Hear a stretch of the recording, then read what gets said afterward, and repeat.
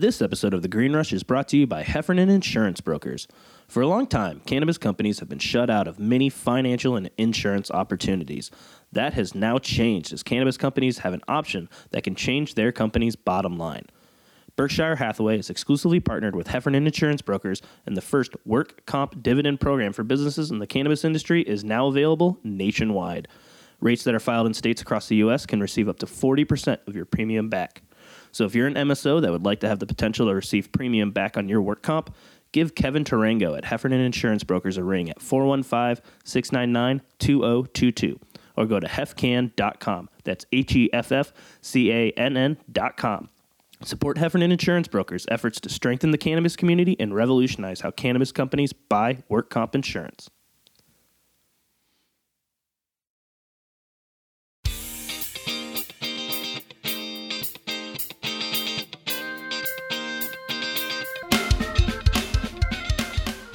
Welcome to The Green Rush, a podcast about the intersection of cannabis, the capital markets, and culture.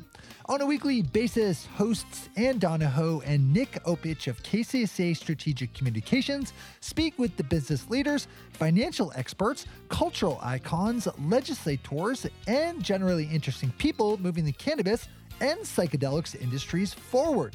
This week, Ann and Louis Goldberg are back for a new episode with special guest Melissa Lavasani, founder and chief executive officer of Psychedelics Medicine Coalition and founder and president of the Psychedelics Medicine Political Action Committee. Melissa joins us this week to share her psychedelics origin story, to discuss her work with the Psychedelics Medicine Coalition, and how her organizations are advocating and lobbying for safe and effective psychedelics medicines in Washington, D.C. If you are interested in learning more about the advocacy work that Melissa does, check out all of the links in our show notes. Also, be sure to follow the Psychedelics Medicine Coalition, the Psychedelics Medicine Political Action Committee, and Melissa on Instagram and LinkedIn to stay current with the latest initiatives and upcoming events. So sit back and enjoy our conversation with Melissa Lavasani.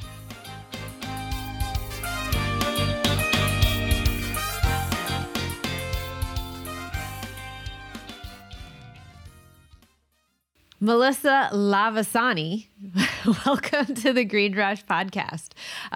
Your entire career has been centered around Washington, D.C., and you have a really, really interesting path to where you are today. So before we get into Psychedelic Medicine Coalition and the PAC, can you give our listeners a little bit of your origin story? Yeah. I was born in D.C. to Iranian immigrants. I grew up in Minnesota and then came back to DC in 2004. And I've worked in a few different industries, but got my graduate degree in policy. And I started working at the local city level, doing budget policy and finance for the city of Washington, DC. And then I was pregnant with my second child, and I had what they call antepartum depression, which is depression during pregnancy.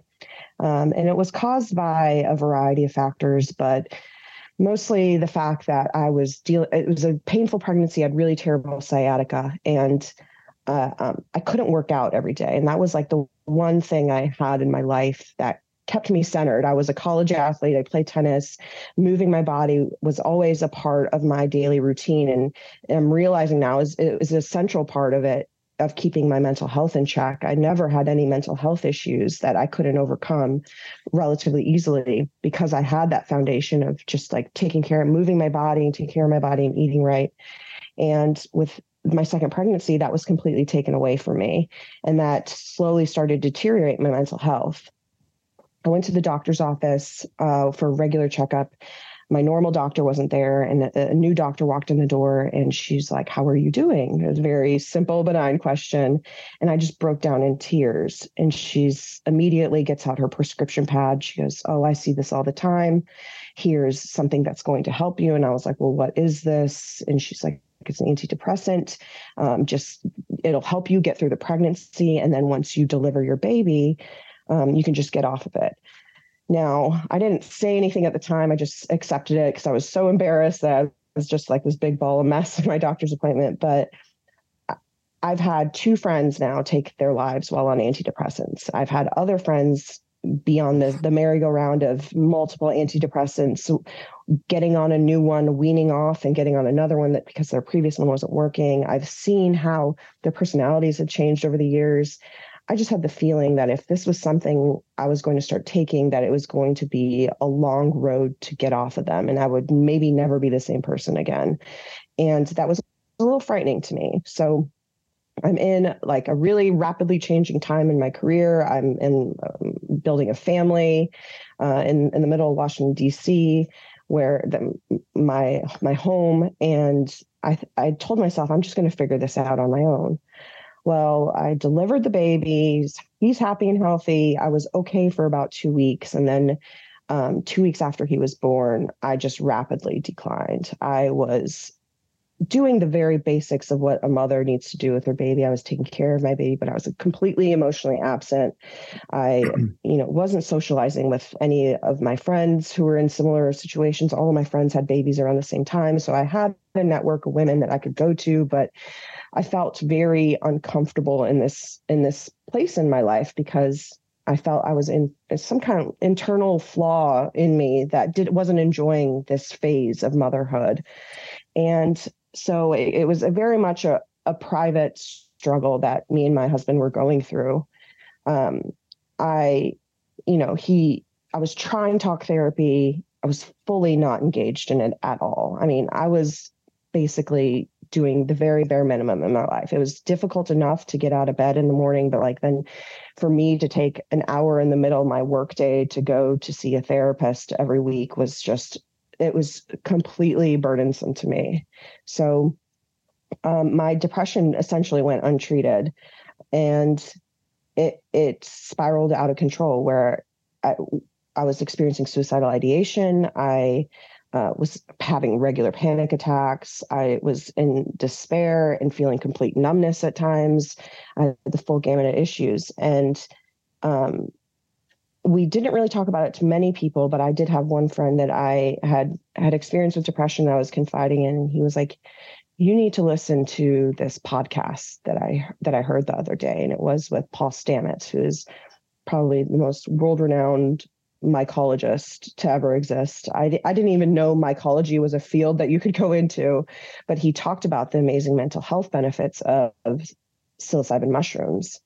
And I remember listening to this podcast on a road trip down to Alabama for the holidays, where my husband is from.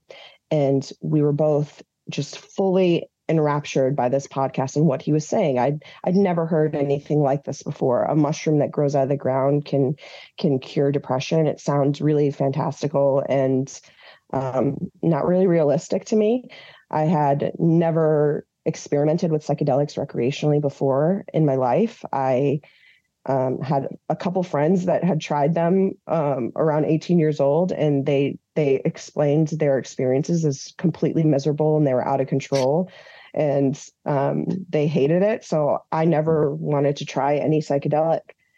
But my husband was listening to this podcast, being the problem solver that he is, and he thought in his mind, he grew up knowing which mushrooms are the right psychedelic mushrooms. Him and his friends would go listen to music. It was a part of their culture where he grew up. And he was looking at it as if this can save my wife, like I'm going to do whatever I can to try and save her. So you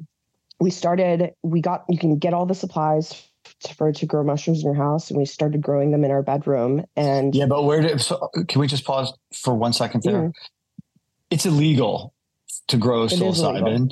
You can't. Mm-hmm. So, I understand your husband knows how to flick through shit and find the right, he knows what a cow pie is.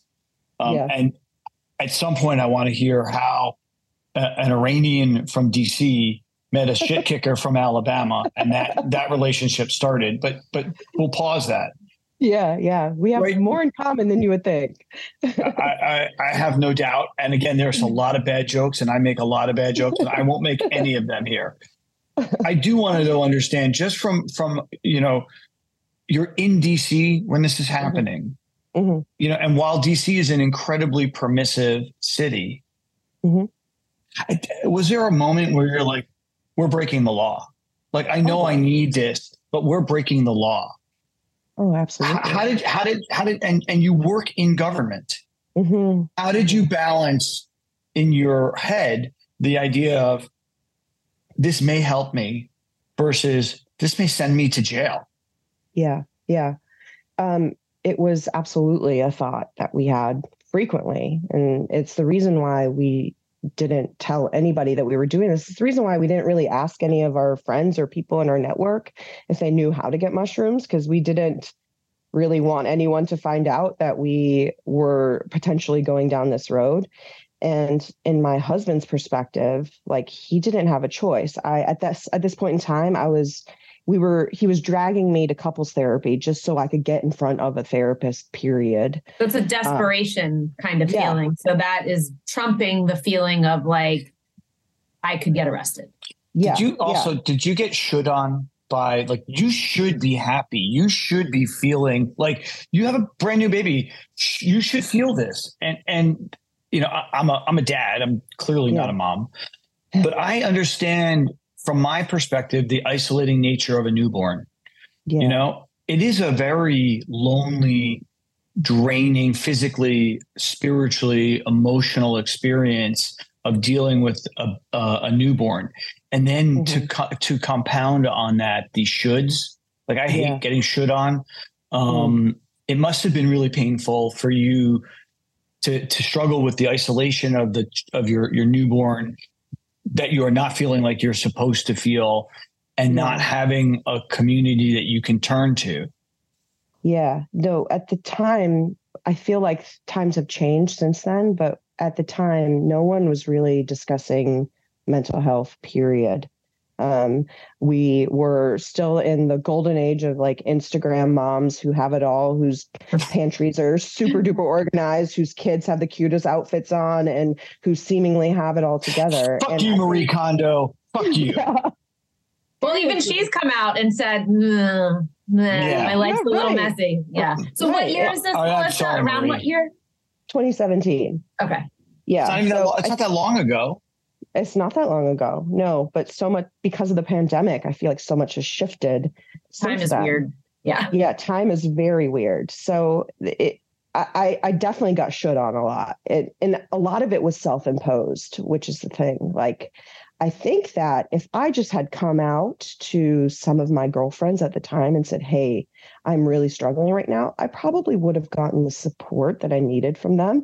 But I was so afraid to admit that this wasn't the dream that I thought it was, you know? And then my son had a couple of minor health issues that added another layer of stress to this situation. And it everything, when you become a parent, everything is so like sensory overload. And as a working woman who always knew I wanted to have a career, you feel very conflicted about everything. You pass your child off to a child care provider every day, whether it be a nanny or a daycare.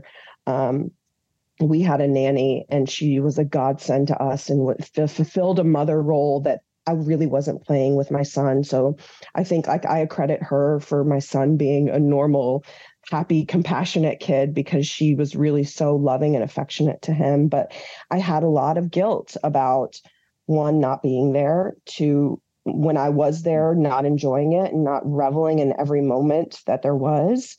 And it was really difficult. And the messages that we were getting in society is, you can have it all. You can have a great career and you can be a wonderful mother.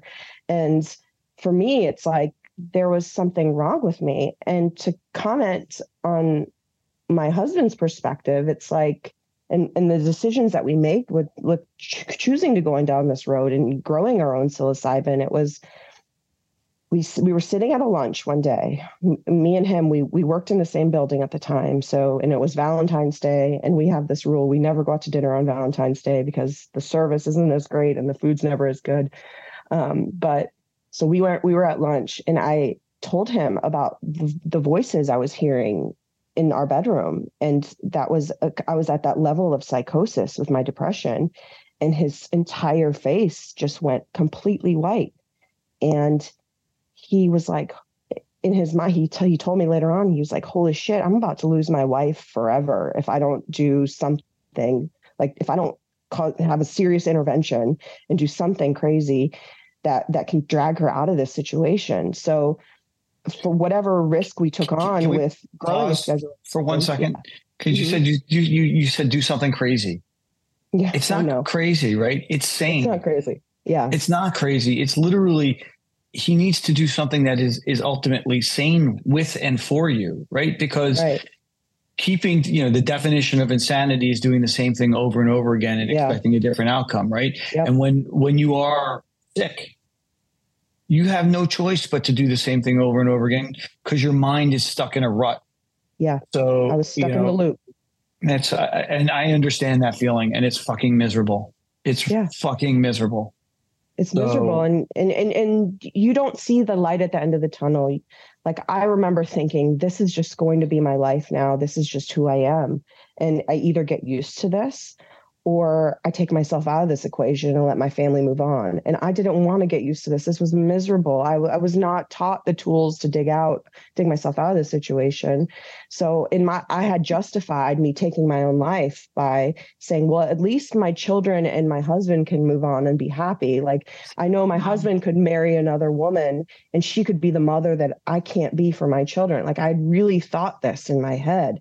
And how tragic would that have been? I would have forever altered my children's path in their life, forever altered my husband's path in life if I took that action. And thank God I didn't, thanks to psychedelics. But that was a reality for me. So breaking the law was minor compared to what we were actually facing.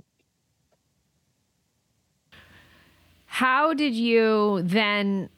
So you are finding this treatment for yourself. How do you then translate that into a job, into a career like this? It's such a different path than the one that you were on. I mean, I was like reading your bio, and you have, this degree in international relations. You speak Persian. Like, there is a different career path that you were on when this happened. So can you talk about how that transition happened? Yeah. So I was working at the local city level. When I got my policy degree, I assumed I'd be working in foreign policy. That it wasn't for me. So I shifted and I focused to hyper-local issues. Working for the city of DC was a great experience. It's very tangible. The things that I was working on, I could see every day in my neighborhood. It felt like a really good to be a public servant in the city that I was born in, the city I live in, the city I send my children to school in. And then when we went down the road with psychedelics and I began to heal and I changed my life a little bit, I was watching the Denver decriminalize Denver campaign happening. And I was like, well, this is interesting and very timely in my life. Let's learn about what this campaign is. My husband was working for the city as well.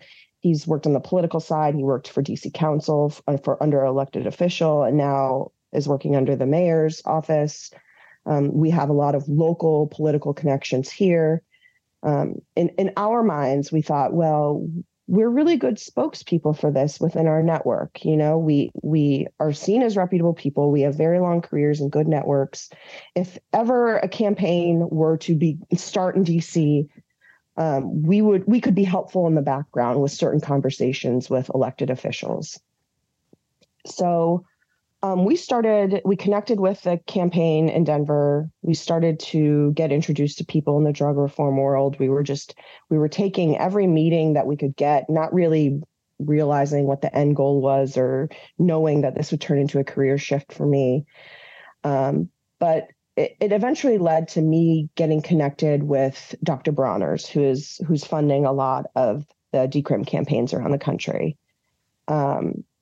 The people from the Dr. Bronner's team knew my husband previously from cannabis reform in the city when he was at DC Council.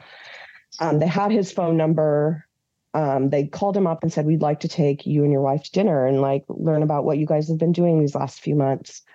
And we went to dinner. I shared my personal story of healing with them. It was really the first time I told anyone about this. I mean, it was a great conversation, but at the end of it, they were like, there's interest from David Bronner to start a campaign in DC to decriminalize psychedelics. And we would like you to be the spokesperson for it. We want you to introduce this ballot initiative. And, we see this as an opportunity to share your story. And I was like, hell no. I want no spotlight on myself. I was never interested in being like known, famous for anything. I had just dug myself out of this insane hole that I was in with my mental health. And they were asking me to put my family and my life in the spotlight in the city of DC and to just put it all out there. And I could not wrap my head around like keeping my kids safe from this, because I had just gotten my life back. I was just starting to rebuild my relationship with my children. And I didn't want to put them in a situation where they would have to pay a price for a decision that I would make. I didn't know if nobody was discussing psychedelic medicine at this time. And this was in 2019. This was very much like, even the Denver campaign was barely making national headlines, very much seen as like still a counterculture type thing. And I didn't know if I did this campaign, would my children not be invited to birthday parties anymore? Would the moms at school not want to be associated with me? I couldn't protect them from this. And they are expecting the goodie soccer bags. moms are going to talk. Yeah, exactly. They're going to be going to your kid. Can you have your mom send us a little bag? Yeah, exactly. Well, now I discovered that, but at the time I had no idea. Scary though. Being the first is scary. Yeah, it is. Yeah. It was very scary, and so it came to a point where it was really important to get on the general election ballot, which was Trump's reelection in 2020, potential reelection in 2020. We wanted to get on that ballot because we knew voter turnout would be super reelection. High. Yes, failed reelection. We knew that voter turnout would be very high for that, and that increases the likelihood of something like this passing. So we were butting up against that deadline. And the team called me and said, we really need your final decision on this. We really think you'd be great. And I said, nope, I'm not doing it. I can't. I'll help your campaign out in the background. I hung up the phone and I just got so upset. And my husband was like, you should be relieved that this is over and you've put it to bed. And I'm like, I don't feel relieved.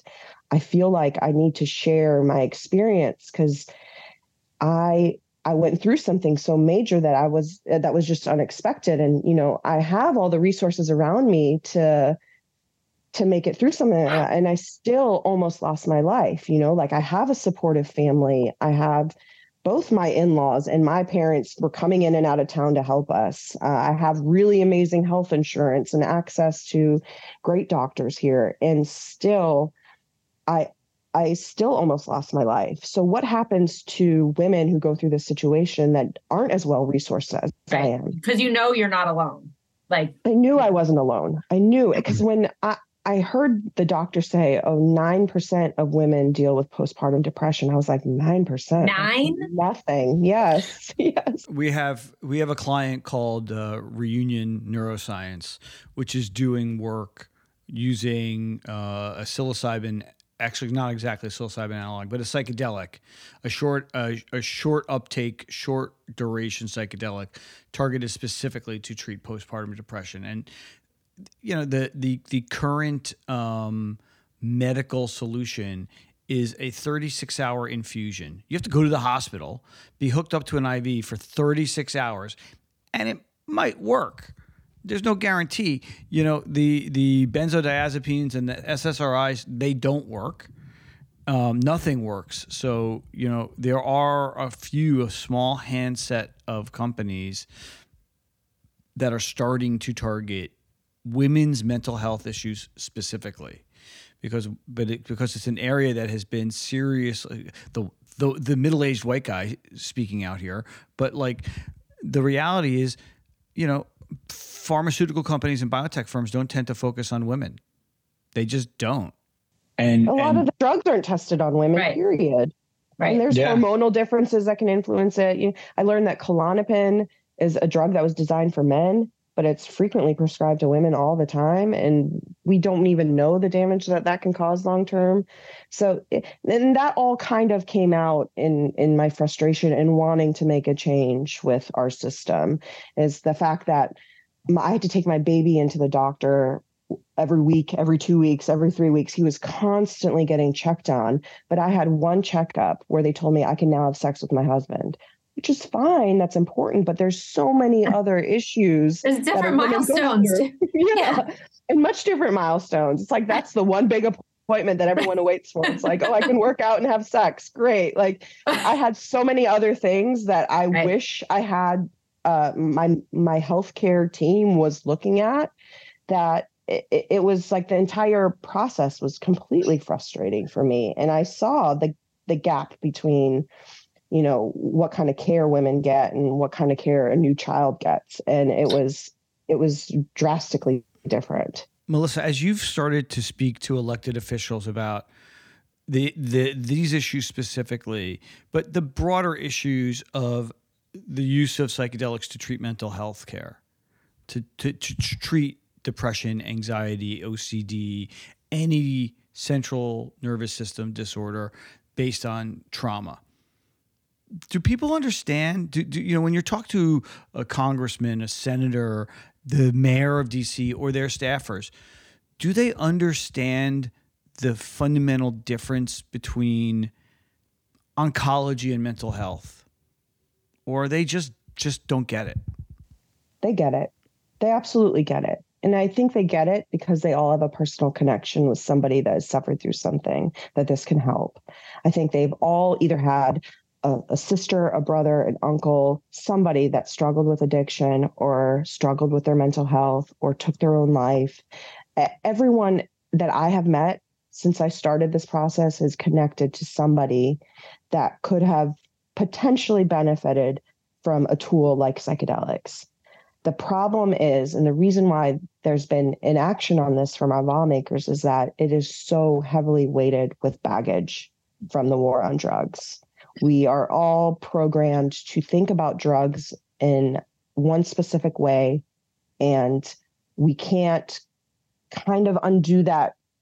We can't undo that baggage on our own. We need to be really careful and strategic about how we give information to lawmakers so that the pendulum doesn't swing in the complete other direction and cause harm in other ways.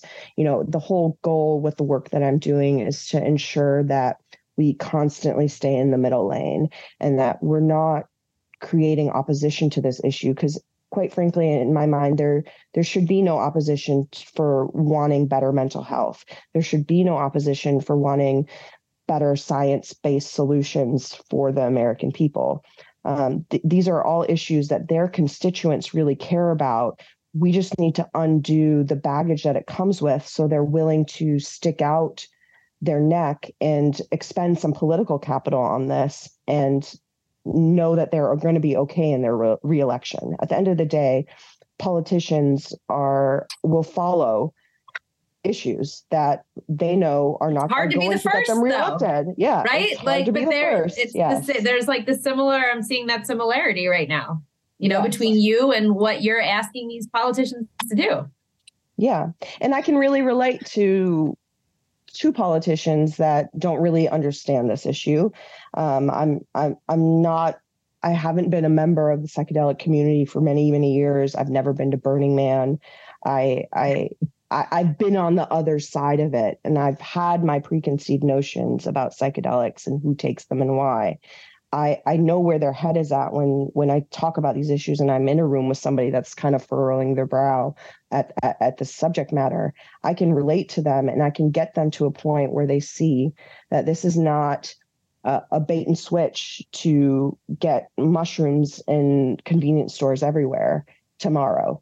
I think that is a very long-term play, but let's think about the starting point for all this, and what starting point are politicians on both sides of the aisle going to be okay with? And that is really leading with the science.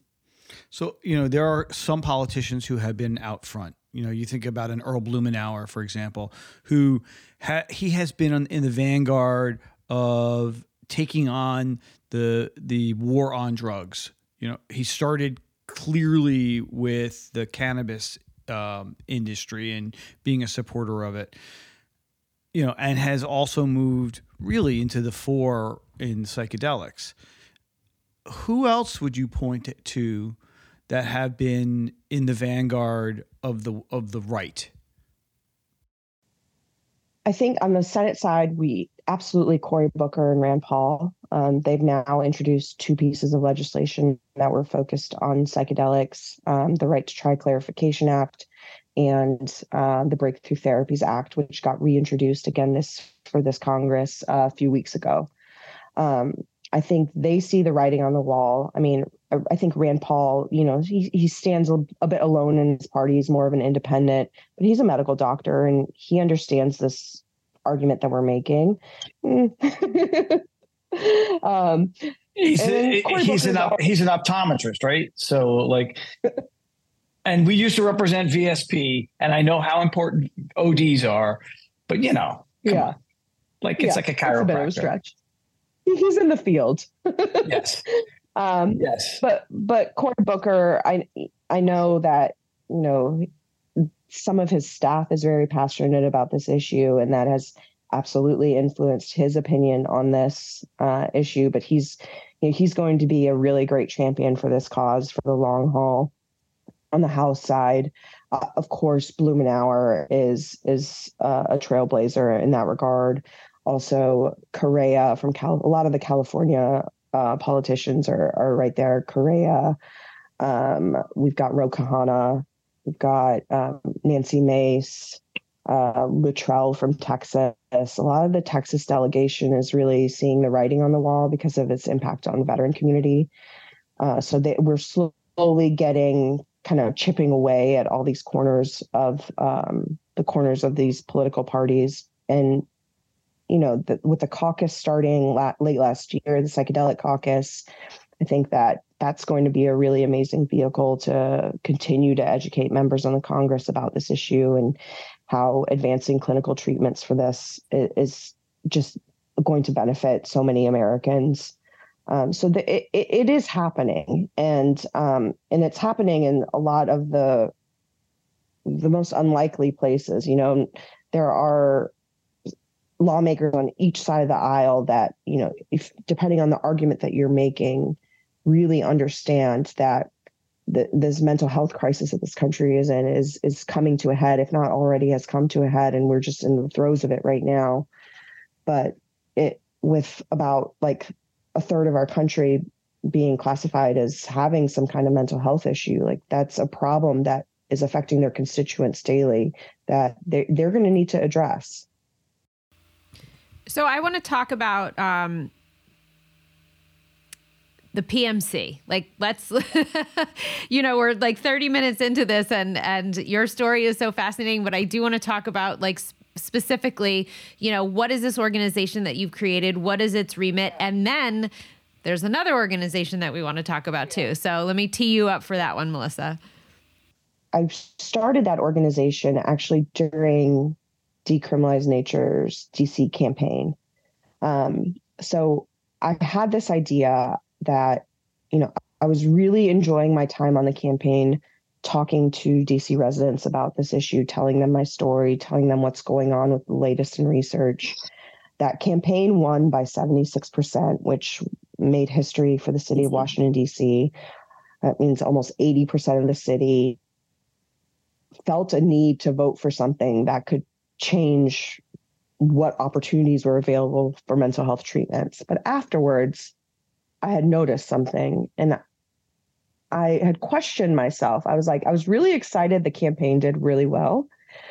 But also I was like, well, what now? It's not like doctors are going to start prescribing psychedelics, and I didn't know what the actual impact of this was going to be.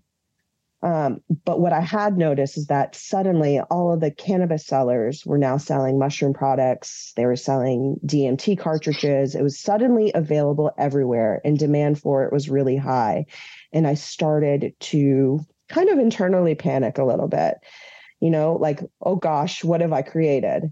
And what is this impact of decrim? So we had conversations with the Metropolitan Police Department, because I wanted to be sure that what we did, they understood, and they weren't going to enforce it, or they were going to follow the law of the land and follow what voters wanted. In the middle of the decrim campaign, I saw the Washington Post ran an article that said that the same, if not more, Black residents of Washington, D.C. are still being arrested for cannabis offenses. Now, cannabis is legal in D.C. So that made me think, okay, why are people still being targeted for this, and why are they still being arrested? Like that means that this work is incomplete. And what is the missing piece here? And the missing piece is absolutely the federal government. So in creating Psychedelic Medicine Coalition, I wanted to create a pathway towards adoption of psychedelics in the most practical way without creating opposition to this issue. I felt like, and during the campaign, we had Republican opposition within the House of Representatives. DC is not a state, it's a city. It has oversight by Congress. Congress controls all of our laws and approves all of our budget. And I thought, well, like, how can we move forward with this issue without the federal government's buy-in and without it being completely nonpartisan, and creating a coalition that represents the entire ecosystem and getting that ecosystem to speak to Congress in a way that they understand that this is a legitimate form of medicine and this needs to be explored. And you don't need to oppose this. Because I had watched how cannabis reform had gone, and it was very much driven by what was happening at the states. And then the federal government was second to the table at this discussion. And then it's been this struggle between the states and the feds. And, there are some serious issues that have impacted the cannabis industry that could have been addressed earlier on, but that weren't. And that was a lesson learned for the psychedelic space from the cannabis reform movement, is that we need to engage with the federal government, and this needs to be driven from the top down and not the bottom up, because there's issues that only the federal government can address. And getting the government at that level to buy into this will kind of make everything else happen. And the need for these local movements to be successful, it relieves the pressure from all of these local movements. And I knew that if we could just get the federal government to greenlight research funding, which is a really neutral ask. It's not supporting research funding for something is never a partisan issue. Right. How can you be against that? Yeah. Yeah. How can you be against advancing science? So I can. I'm completely opposed to the advancement of science. I would like to roll back in internal electricity. I'm opposed to it. Right. So if a lawmaker said, I'm opposed to this kind of research, you know what kind of blowback that would have on them. They're not going to do that. We could have discussions about rescheduling these medicines, and rescheduling from Schedule 1 is absolutely necessary for this issue to move forward. But let's first educate members of Congress on this issue in a way that they understand this is not the bait and switch to get to recreation quickly. I want to. There are a tremendous number of companies out there that are pursuing the FDA path, which they have to. They want to, if we're going to treat these medicines as medicine, and not have them as medicine with the quotes around them, but you can remove the air quotes and they are legitimately prescribable medicines, you must follow the FDA path. Where does federal regulation or fit into that? Because, for example, it looks like MAPS is going to get MDMA assisted therapy approved by the FDA late this year or early next year, it's still going to be a Schedule I drug, right? It's not like I mean, conceptually, you would think immediately, okay, Schedule I drug, one of the definitions is it has no medical benefit. But if the FDA says MDMA has a medical benefit, doesn't that immediately trigger a rescheduling of some kind? So putting that, so where does Congress fit into this whole paradigm? And concomitantly, and yes, I use that word in a sentence. My kid's studying for the ACT, so I am getting a lot of really good words. I've got all the words, but concomitantly, you guys not only have the coalition, but you have a PAC, right? So how does the PAC influence regulation and legislation? And so talk like kind of put it in a bowl, mix it together, and answer the question. Well, it's interesting right now. I think that there are pockets of federal government that are super curious about psychedelics. The FDA absolutely is one of them. I don't even know how many psychedelics are in clinical trial right now, but it's quite many of them, and that's either protocols around psychedelics or novel structures or analogs of other existing psychedelics. So. Rescheduling is not automatic once a drug gets approved. There has to be a petition that's sent to the DEA, and that's completely controlled by the DEA, the scheduling. And there's no guarantee of anything. And the federal government can drag its feet on anything. And it's on the psychedelic ecosystem to be driving this train with the federal government, because that is such just like a massive institution that we need to be giving them the evidence that they need to move forward with this. So NIH has given out, I think, 2 grants at this time for psychedelic research. There's DARPA, the Defense Advanced Research Project, that's given out money for psychedelic research. And it's happening, but it's happening at not a quick enough pace, and not enough money is going into this. So it's been under $10 million that's gone to psychedelic research from NIH. And I think what's happening is there's curiosity there. They know that the science is there if they could just get some cover from Congress. I think if people want to do this work, they just want to know that Congress is not going to come down on them with an iron fist if they start, doling out grants for psychedelic research. So the PAC, you're creating a political action committee, which basically is going to solicit funds from the psychedelic industry to help advance the lobbying efforts. Before I ask you to explain that, well, I want to ask an adjacent, not concomitant question.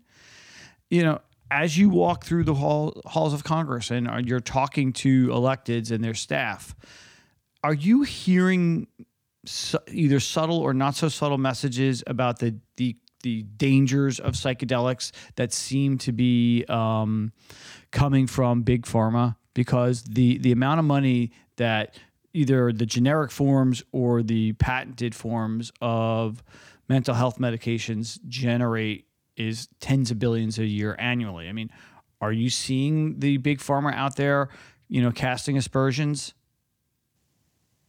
No, I don't see them yet, but I know it's coming. And that is why I have a sense of urgency to educate members of Congress and their staff about this issue, because I want them to have the facts before the propaganda starts entering the space. And I know that the psychedelic space can't even begin to compete with traditional pharma. These are companies that have hundreds and millions of dollars of budget to run campaigns against this. And this is far too important for that to be the first information that our lawmakers to hear. And that's why it's so important for us as the psychedelic space to think strategically about how we move forward with this. We we are going up against a really sophisticated machine that knows how to get things done in Washington. And the psychedelic space needs to act just as sophisticated as the pharmaceutical industry to counter that and to be sure that that can't dampen any of the decades and decades, and in Maps's case and in Rick Doblin's case, 37 years of work that he has put into this. So that's really was the impetus for starting the PAC, to be complementary to the advocacy work that the coalition is doing, and to make sure that we are supporting elected officials that are currently sticking their neck out. We want to give them political cover for being the first out the door in supporting some of these issues around psychedelic medicine. And then also, supporting candidates who are just coming up that would be willing to use their new political capital to advance psychedelic science. And also calling out the lawmakers that say they prioritize mental health, that say they care about their constituents, but aren't willing to stick their neck out and do something. So that is, the PAC is really, we can go on and on about what we think about, money in politics and, should money be in politics? And honestly, that argument is completely irrelevant. My personal opinion about the money that is involved in politics is irrelevant. This is the system that we are playing in. And if for us, the psychedelic space to be seen as legitimate and to give us the environment that can help the most people possible, we got to play the game that everyone else is playing. Right. And we've got to put money towards this, and we've got to support elected officials, and we've got to do the polling, and we got to run the national PR campaigns, which is what the PAC is going to be doing as well.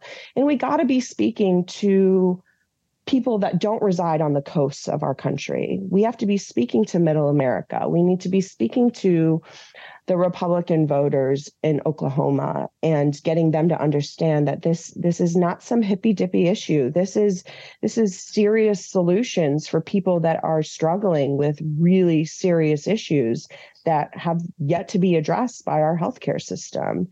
So it is critical that we all play this game that is being played by literally everyone else, or we're going to get left by the wayside, and it's going to be 20, 30 years down the road. And MDMA therapy will be legal, but is it going to be $30,000 for a treatment? Right. Like who's going to be able to afford that? These are all issues that the federal government and only the federal government can address.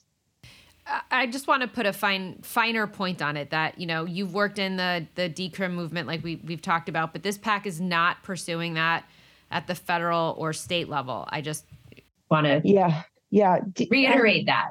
No, I think a lesson learned for myself after running a decrim campaign was I don't know if that's where the biggest impact can be. I think that the word decriminalization is so incredibly polarizing in itself that creates an environment of hostility within certain corners of political parties. I mean, it's not just Republicans. There's a lot of Democrats that don't really like decriminalization either. They just aren't as vocal about it. So in knowing that turning this issue into a political one will ensure that this issue drags out for much longer than it should, we've got to focus on science-based solutions, especially at the federal level. They're seeing how cannabis decriminalization is completely stalled right now, and it's been decades of work that's already gone into this movement. I really, really would hate if decades pass and we haven't advanced the science, and the research is not continuing to explore new indications to treat. And, and the research is not showing what safety profiles of people who take this have to be. And, we still are unsure about pre-existing conditions that people have and past history with mental health issues, like who can take what psychedelic. There's still so much that we don't know, that the federal government just injected some of its own capital in it. We could figure out some of these issues in the midterm. We have to be supporting science based pursuit of all this. And, that clinical treatment and I think this has been a really big discussion in the psychedelic space, is like the commercialization of psychedelics and decrim.